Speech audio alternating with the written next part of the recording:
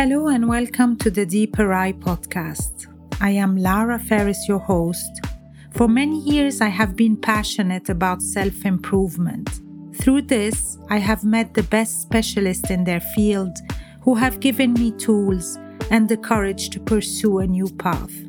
The purpose of this podcast is to share with you everything I have learned through the conversations I have had with these amazing people. I hope these conversations will impact your life as they did to mine. Today, my conversation is with Andrew Wallas. Andrew, as many of you know, is a consultant who specializes in business transformation. He has been my mentor and my teacher for over 7 years, and he is the founder of School of Business Alchemy. I have had Andrew so many times help me understand the way you can reach a deeper side of yourself and live from a much more peaceful place. And today we are going to discuss the 7 spiritual laws of success, the book that has been translated in many languages from Deepak Chopra. And I think it was extremely important for me to discover this book thanks to Andrew's recommendation. And I was really pleased that he accepts to have a conversation with me to speak about all these laws. We have a series of 7 podcasts, and we're starting today with the first law, the law of pure potentiality. Good afternoon, Andrew. So exciting to be with you again. This time, we got inspired by this book you recommended for me to read, The 7 Spiritual Laws of Success by Deepak Chopra. After reading this book, I have to say, Andrew, I just felt like I found a pot of gold. And I would really like to share all of the things that I've understood after reading this book. And as always, I really benefit a lot from talking to you about the insights I've had, the understanding I've had, because by discussing them with you, one, always my worry is to make sure I understood them properly. I'm using them properly, because it's one thing to understand and have an insight. And I feel it's another complete different things to use them correctly and properly. And I was just wondering if we could start by you sharing in general the overall of these 7 spiritual laws. And then maybe over the next 7 episodes, we can dig into each law separately. Wonderful. Okay, thank you, Lara. So it's interesting that this book was first published, I think, in about 1996. And it's been through about 15 or 16 reprints, and it's probably sold millions, if not 10 million copies worldwide. So it's a very simple, very easy to read, very profound book. And we're going to take each of these laws in turn, starting today with the first law. But before we do that, I think there's 2 things. Firstly, Deepak Chopra, who is known by many people, calls these laws the 7 spiritual laws of success. And in the West, we tend to think of success as something very aligned with our career, or with money, or with wealth, or with security. Whereas in the East, particularly in India, success has a much wider application. Success means health and life and family and everything else. So we're going to talk about this in terms of a successful life, being a successful man, successful father, successful lover, successful in my career, etc., etc. It's a very wide application. And I think in conversation, Lara, I suggested that these principles, these 7 laws, really provide a map for living. So what we're going to explore over the next 7 sessions is really, this is the map to help us live a very fulfilled, very fulfilling and joyful life. That's the point of this. It's like the roadmap for life. Absolutely. It's like gold. Yeah, exactly. The second thing I wanted to say is that the universe operates according to various scientific laws. So scientists and physicists study a number of laws which are given as holding the universe together. So, for example, the most obvious is the universal law of gravitation or gravity. We all operate in the world on an assumption that gravity exists. And there's a number of other laws like the theory of relativity, Heisenberg's uncertainty principle, and of course Isaac Newton's laws, which still operate and are embedded at the heart of science. And what I want to suggest at the outset is these 7 laws that we're going to explore together and discuss together have the same traction, the same application as the law of gravity. So when we begin to understand them, I mean, you or I, Lara, and nobody else listening to this, we can't see gravity. You know, we can't see Newton's laws of motion. So these are things that are behind the manifest universe that we take for granted. So that's the nature of what we're going to be talking about over the next several weeks. And the first law, as you know, is what Deepak Chopra calls the law of pure potentiality. And that's what we're going to be talking about today. And it's no accident that this is the first law. It's really important to ground ourselves in this idea. And essentially, this law has 2 aspects to it. So the first aspect is the polarity between potential and actual, potentiality and actuality. And one of the first people to talk about this was actually Aristotle in the Western tradition in 300 BC. And he highlighted the reality that potentiality is far more powerful than actuality, because once something's become actual, it ceases to have any potential. It is what it is. So one of the best ways of explaining this is that if you have a painting by Rembrandt. Rembrandt happens to be one of my favorite artists, a beautiful Rembrandt painting, and it might be worth millions of pounds and it's utterly beautiful.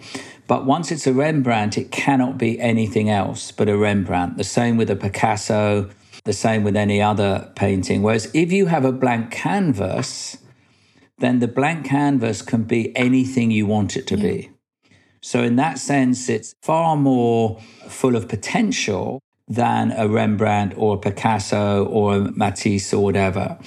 In exactly the same way, if you've got a pile of wood and you create a chair or a picture frame or something out of that wood, then once it's a chair, all it can be is a chair. So as long as it's a wood, then it can be many, many different things. Yeah, it's interesting. Just one thing comes to mind. I'm sorry to interrupt you, but I just feel like us, like a human being, like we are all born a blank white canvas, and life just happens to us, and then we become either a Picasso or a Rembrandt or whichever painting. And same as the chair, sometimes we find ourselves, we are like this chair, and it takes destruction of this chair to be able to become something else with that wood. Do you know what I mean? Absolutely right. We have to dismantle the chair and then reuse the wood. That's a great analogy. I would just comment on, I don't think we're actually born as a blank canvas, because I think when we're born, there's multi-generational patterns and influences on our life. But nonetheless, we do learn things. So there's one other way into this that I'd like us to think about, because what scientists tell us, and you and I, Lara, we had a podcast, I think a few years ago, on what I call the quantum field. And we talked about how scientists tell us that 98% or more of what is space. that what exists in the world is less than 2%. And black holes and space make up more than 98% of reality.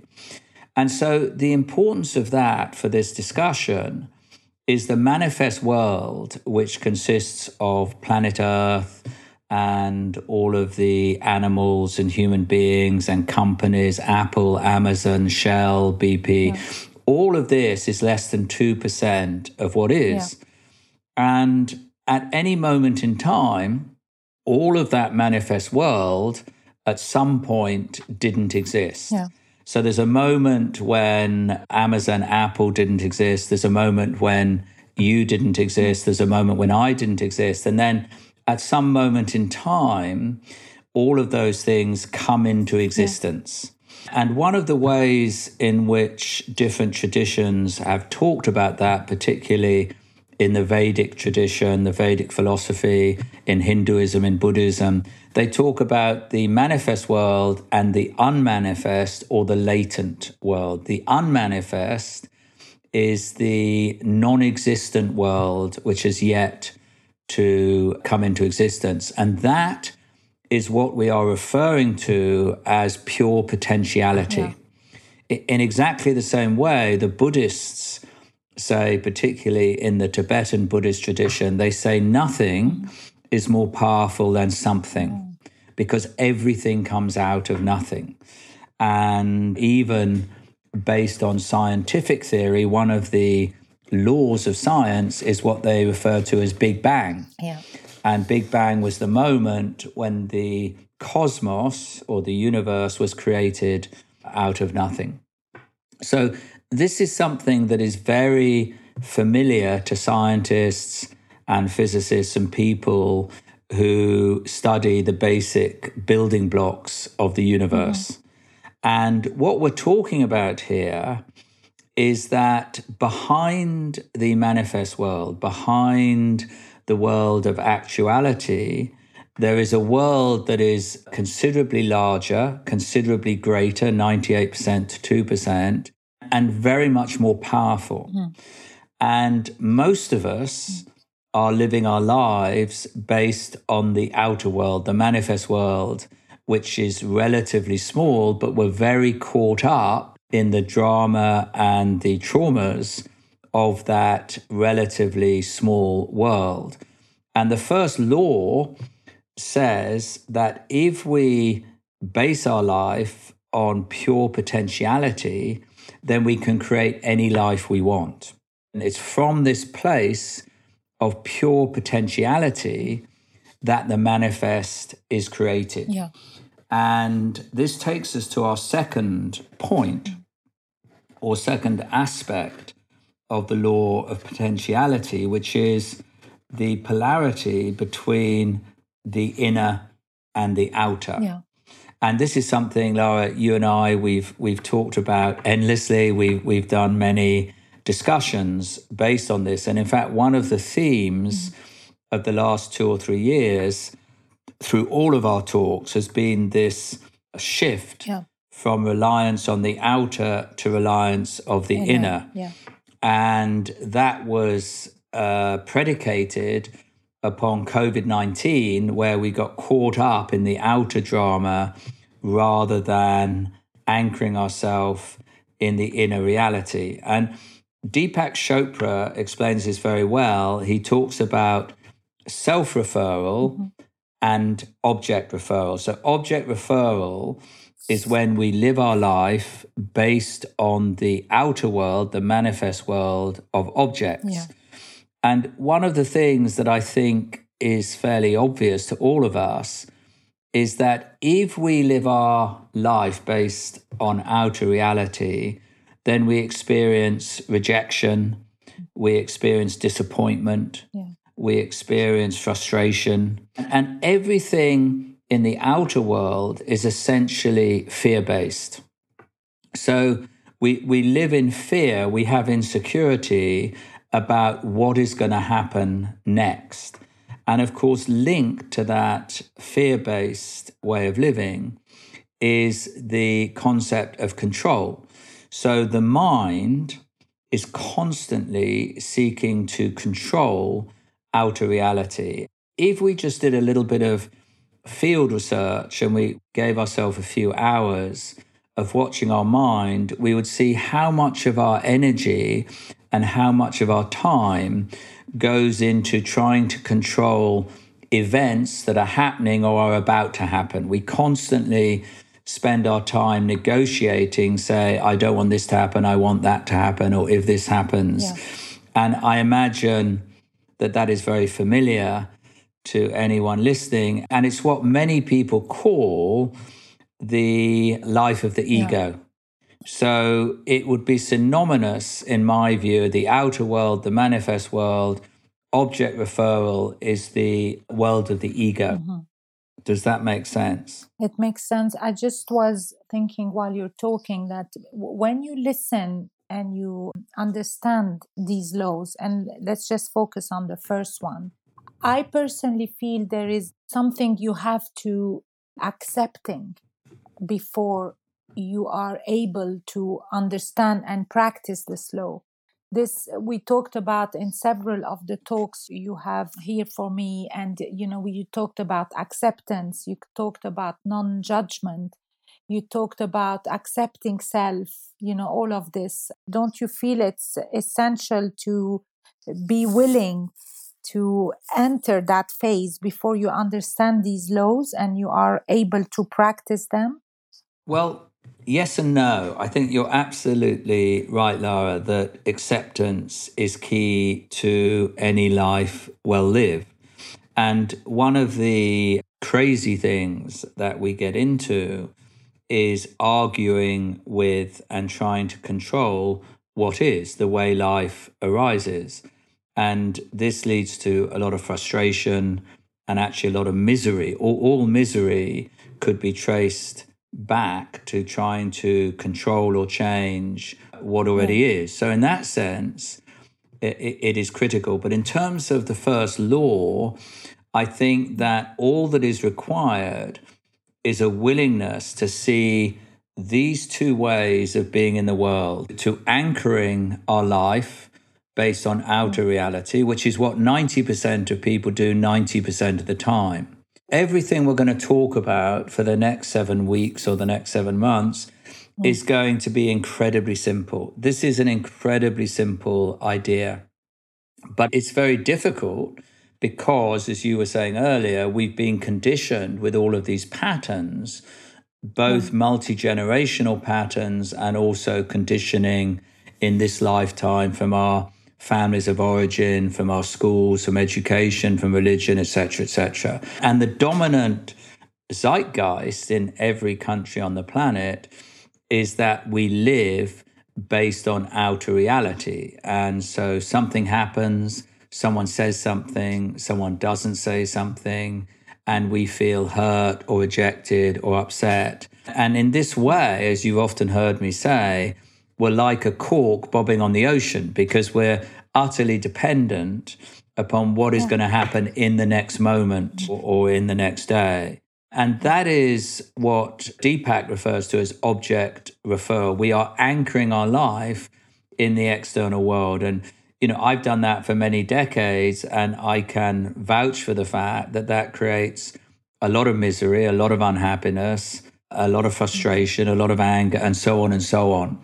And I don't think I've yet to meet anyone that can genuinely say that anchoring ourselves in the outer world leads to happiness or peace of mind or joy. You might have momentarily a moment of joy, a moment of peace, but it's short-lived because the nature of the external world is that it's all transitory. It's all very, very Changes impermanent. Constantly. Yeah, exactly. And whereas the inner world, and this is something that we have to learn from experience, the inner world of potentiality is limitless and it is vast. It is pure potential. So our inner self is actually, sometimes people use the terms consciousness. Our inner self is actually a field of pure potentiality.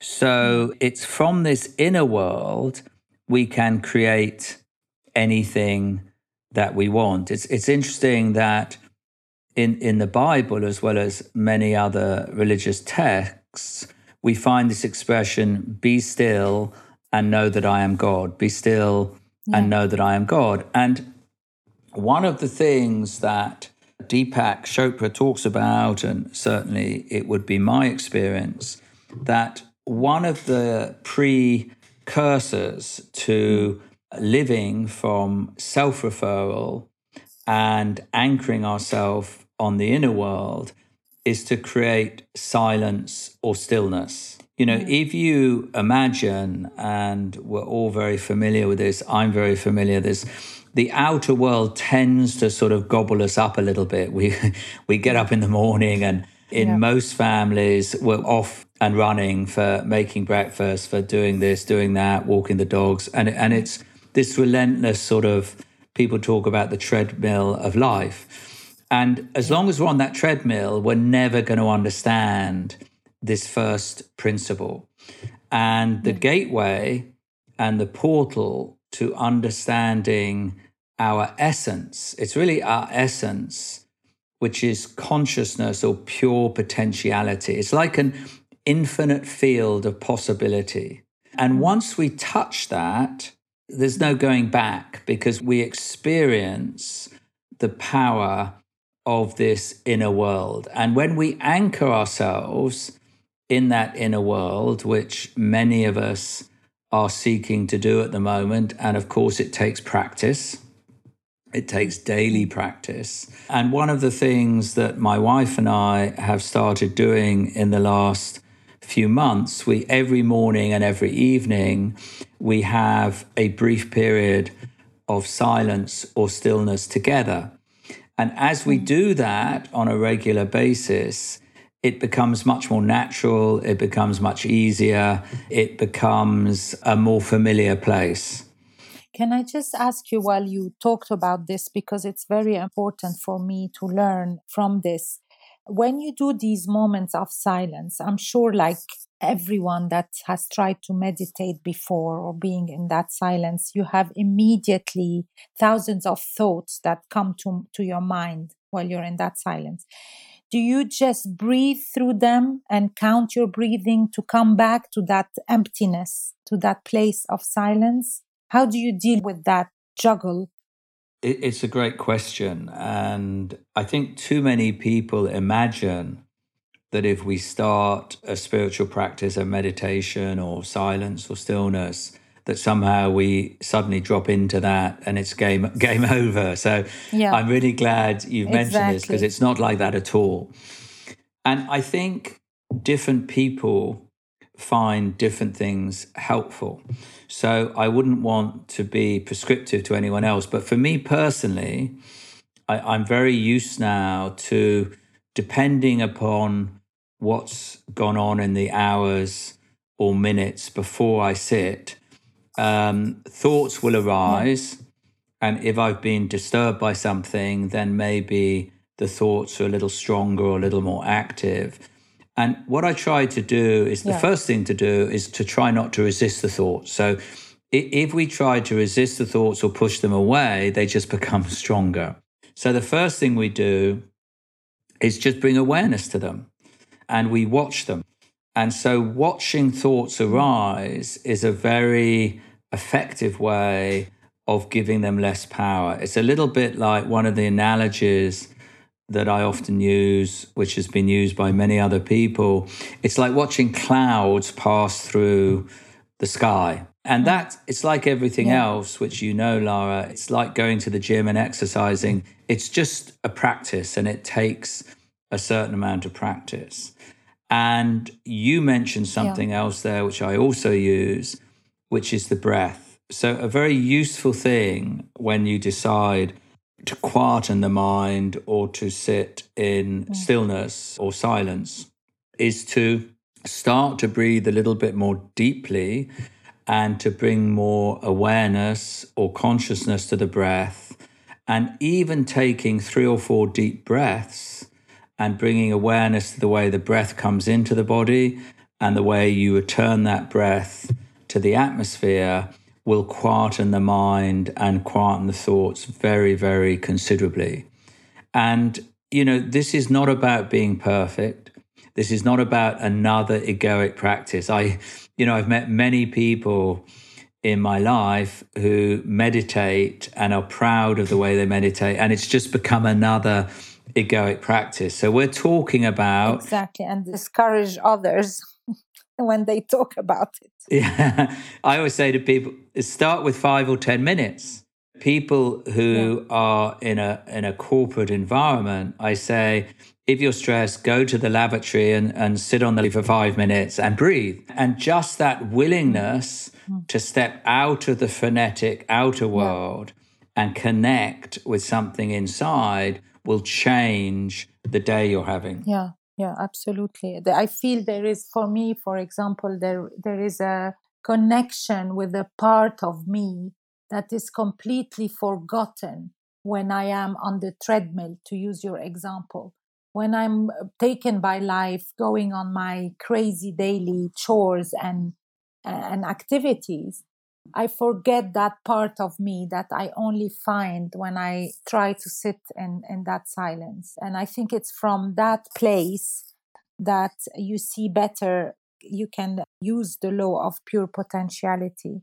I think that's exactly right. That's exactly the same as my own experience. And what we learn quite quickly is when we touch this inner space, is we have the experience that in this inner space, we are immune from criticism. We're immune to rejection. So I know you've experienced this, and I experience it every day of my life, that we can feel ruffled or devastated by a rejection or, some sort of insult. And then we sit with the silence. And when we drop into the silence, it evaporates.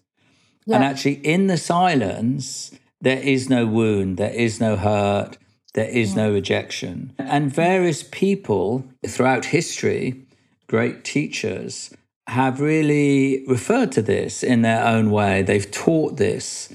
And it's taken us a long time to learn this and to begin to live our life. Some cultures, some particularly indigenous cultures like the yogis or the Hopi elders or the Aboriginals, they knew this stuff intuitively and they lived their lives by this stuff. They were very anchored in the inner world, the world of dreams, the world of consciousness, and they understood this. So really, it's a return to some of the older ways of living. But one of the things that I think is essential to understand is the prerequisite to this first law. And this is a law of the universe, like gravity, like the Heisenberg principle. It's understanding that once we become familiar with our inner self, our inner field of pure potentiality or limitless possibility, we live and create a completely different life. And anyone who's ever practiced this, and I know hundreds of people that have, will say the same thing. They've discovered this to be true for themselves. And the prerequisite is silence or stillness. Now, I've said for many years that some people discover this through a hobby. I have a friend of mine who makes wooden aeroplanes and spends hours actually on his own in his den, or people do gardening. People find gardening very, very relaxing. They lose themselves in the gardening, or people walking in nature. And then there's many other practices like Qigong and Tai Chi. So there's no one way of finding our inner stillness. I think that's the point. Once you understand that the point of this first suggestion would be to reach that place in you that is bigger, different, to the one that is living frantically every day, like in a crazy lifestyle and lost a little bit. And you realize that there is another part of you actually that is, I want to say bigger, but because I'm referring to a little passage of the book, if you don't mind, I just want to read one Of line. course. It says, knowing who we really are gives us the ability to fulfill any dream we have, because the same field that nature uses to create a forest, a galaxy, or a human body can also bring about the fulfillment of our desires. And I think that's the part, once we reconnect, re acknowledge that part of us, this is the one we can only get in touch with in silence or in any of these activities that you mentioned, because it leads to the same place. As you were reading that, it's so beautiful, isn't it? I found my whole being expanding as you were reading Yeah, that. It's the most yeah, beautiful passage. yeah. And it's true that every forest and every galaxy was created from this field of pure potentiality. Yeah, And for me, I'm not yet in the business of creating galaxies or forests, yeah. Me neither. but I would like to create a little more joy, a little more Yeah, peace, a little more intimacy, et cetera, in my life. And yeah, I've been using this law, this principle for probably 20 years or more. I yeah, understand it, and yet I've got a long way to go with it.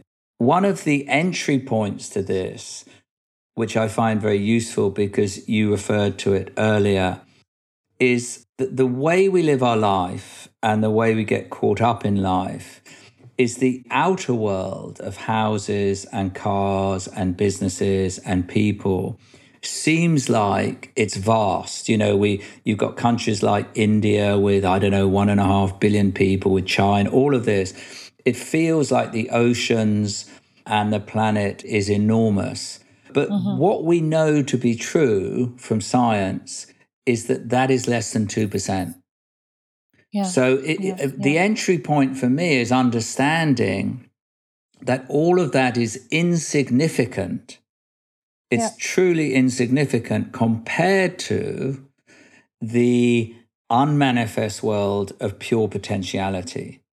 And in the Vedas, they say, in the beginning, there was neither existence nor non existence, but everything was unmanifest energy. And that's what physicists, and in particular quantum field theory theorists, are now saying the same thing. So it's a yeah, little bit difficult for us to understand, but truly, that what we're talking about, which is unfamiliar, the inner world, the world of pure potentiality, is vast compared to the galaxy, compared to yeah, Knightsbridge or South Kensington or India or wherever. So, we need to understand this. And the only way to understand it is through experience. Reading 28 books about this is not going to help greatly. So mm, it starts with touching that vast world of stillness and silence within yeah. us.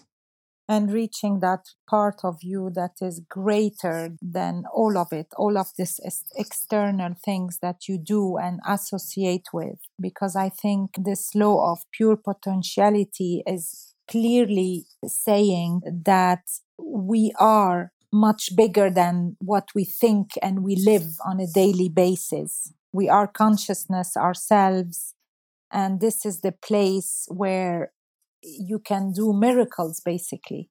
Maybe we're not, you and I, creating galaxies, but I can tell you very honestly, Andrew, and this is why I was very excited to be able to share this with as many people as we can, because just the fact that 80% of the time, maybe 70, so I don't feel I'm exaggerating, I feel very blissfully unsatisfied by even the life I'm living at the moment. But I observe it all, I live it all with a certain peace and bliss. has made me realize that by doing this exercise of going into silence every day and understanding the real root of who I am has helped me reach that stage. And I've witnessed that in you. I've had the privilege to witness that and see the change. And sometimes we need to see that in others because it has greater impact than seeing the change in ourselves. But it's absolutely right. And all of us, we are works in progress. And I think all of us are novices in learning to live a different life and create a different life around us. So as more people embody this and encapsulate this, we begin to create a completely different world. For me, it's like gravity, it's like any other principles, so Isaac Newton's laws of motion. This is how the world works. And for whatever reason, we've been conditioned into another way that has got us to where we are now. The world is a mess. It's full of conflict, it's full of disease, it's full of poverty. And it doesn't need to be like that. And this is the way we begin to create an alternative world. And it starts with you and me. Yeah, exactly. That's the beauty of it. Beauty. We don't have to be perfect. We're novices at the moment, Lara, but I think when we get to the advanced course, we will start creating galaxies. I think that's probably. The great thing is to, I don't know, I think I'm discovering what freedom really means, Andrew. And it's I'm still, not believing that with me forever, but I'm now every day realizing, oh, it's still here. I still feel really freer than ever because nothing has the same impact on me because I don't give that power to anything or anyone anymore. And I think that I got by just getting every day, like it's like giving an appointment to this bigger self, inner self, consciousness, divine self. You have so many words for it. The only way to get in touch with it is to go deep in and to go in silence. I'm not sure if you were going to touch a little bit on this sense of not judgment, to practice not judging and try to not have a strong opinion on what others do or how others act towards us or towards life in general. I find that still very difficult. Yeah. And I was wondering if you could explain to me the difference between non-judgment and just having your own opinion. So can I come back to that in one moment? Because I just want to say two other things based on what you were explaining earlier, which I completely agree with. And that is that, what I notice pretty much every day of my life is that I can be in the kitchen making a cup of tea and I can feel completely at peace with myself and completely fulfilled and knowing that everything in my life is beautiful. And then 5 minutes later or 2 hours later, I feel fear in my body or I feel anxiety or I feel dread. And what I notice is nothing has changed. Yeah. And then an hour after that, I can return to the sense of peace. And then again, I notice nothing has changed. So there might have been an email, there might have been a telephone call, but all of the circumstances of my life remain unaltered. And for me, this is a very helpful and valuable experience because the more we notice this, the more we have to concede that the only difference in all of these experiences throughout a day is the inner experience. It's nothing outer has changed. Yeah. And once we really experience that, we become more interested and more committed to changing our relationship to the inner. That's the first thing. And then the second thing I just wanted to say is lots of people from different cultures and different traditions have a different language for this inner world.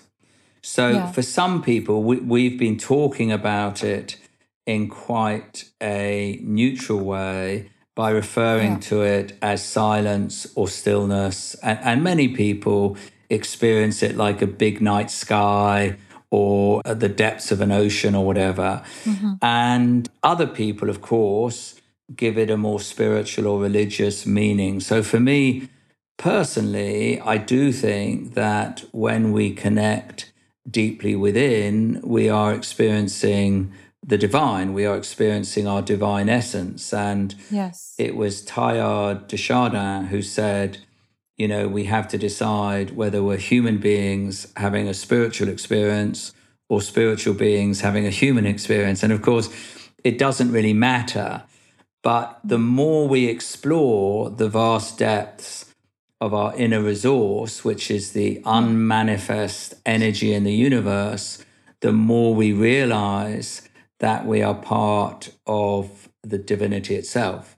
But if we don't want to put that connotation on it, that's absolutely fine. We just talk about inner stillness, inner silence, which is incredibly peaceful. And again, in the Bible, it says, a peace that passes all understanding. And different traditions have the same or slightly different language for this experience. Yeah.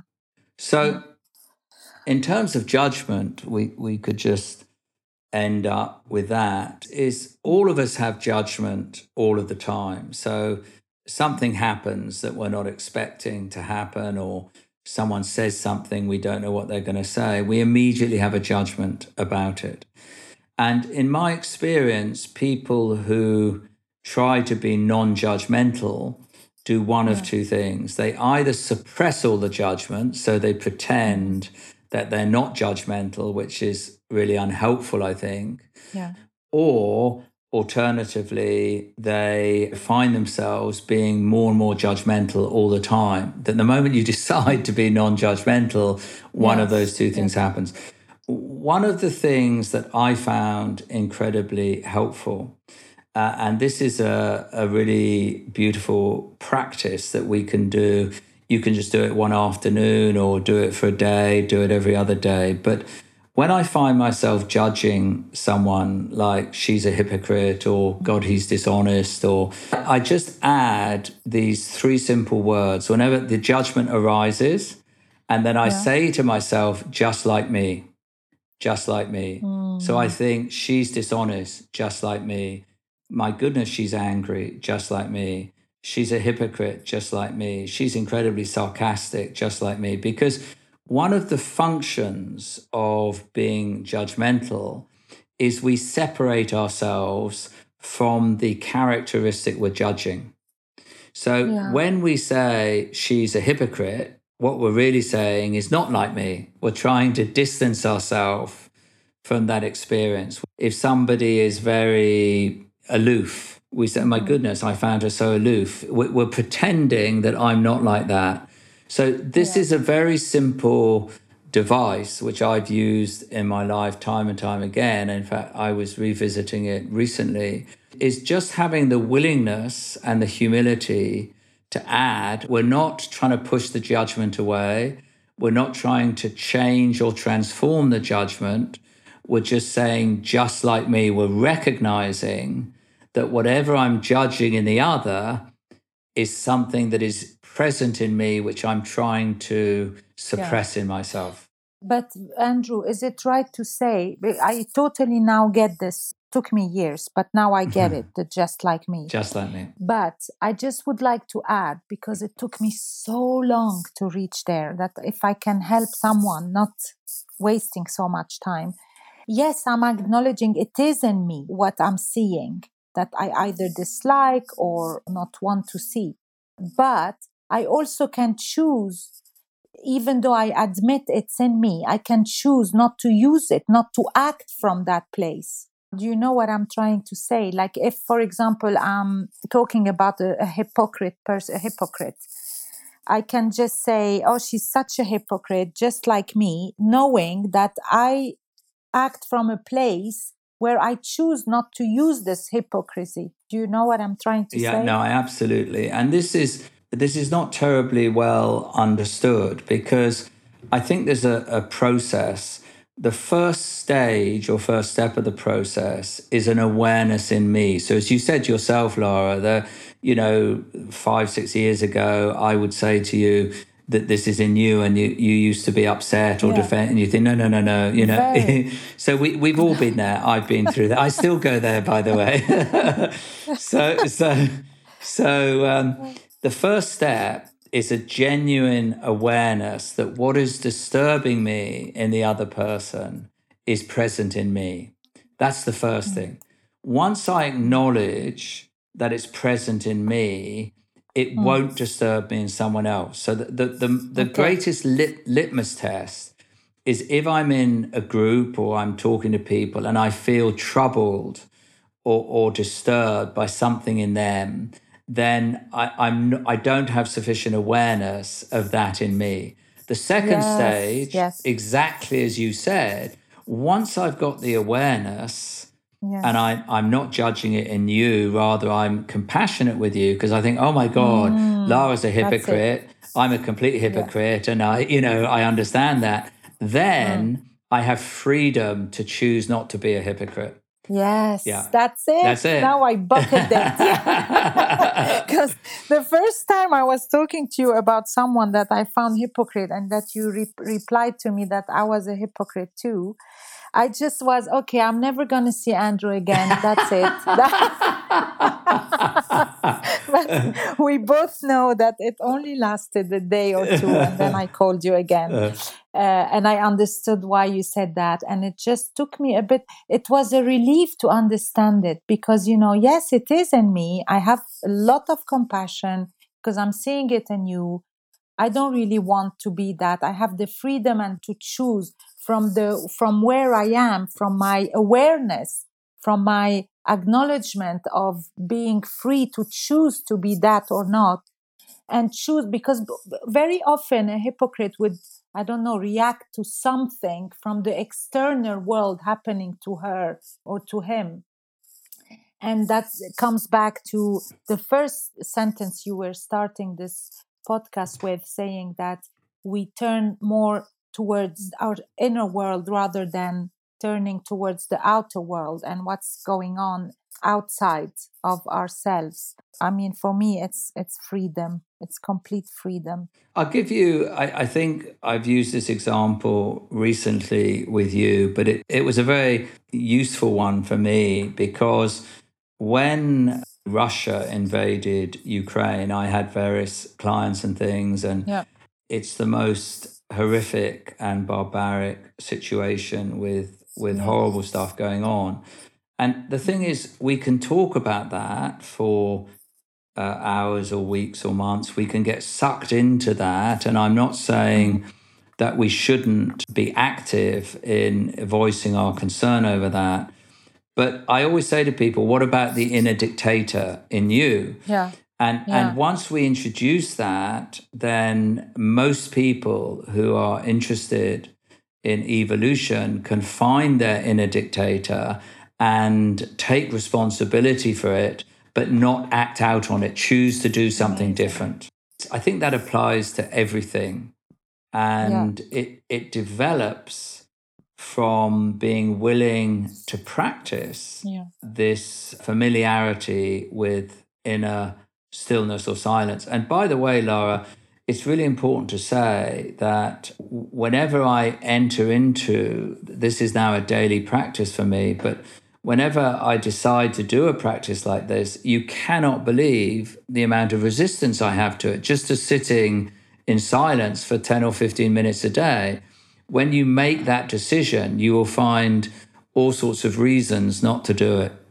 Of course. Oh my goodness. I have that every day. Yeah. So the next time we will meet, Andrew, we will be talking about the second law, the law of giving and receiving. Yeah. I think, to be honest with you, it's my favorite law, because One, because for years I thought that by giving myself, I could make the whole world love me so much and fill in all the gaps that I had in me. So I can't wait to be talking about that and the importance of receiving as well as giving, which also is something I took very long to understand. So I truly look forward to that. Thank you again so much for this time you gave me. And I hope you have a great day, and I'll see you next time. Thank you so much. Bless you. Thank you so much, Andrew. God bless. Bye-bye. Thank you all so much for listening to my conversation with Andrew about the first law, the law of pure potentiality of the 7 spiritual laws of success of Deepak Chopra. I hope you will join us next time for discussing the second law, and please share this with as many people as you think would benefit from my conversation with Andrew. I wish you all a wonderful day. Till next time. Bye-bye.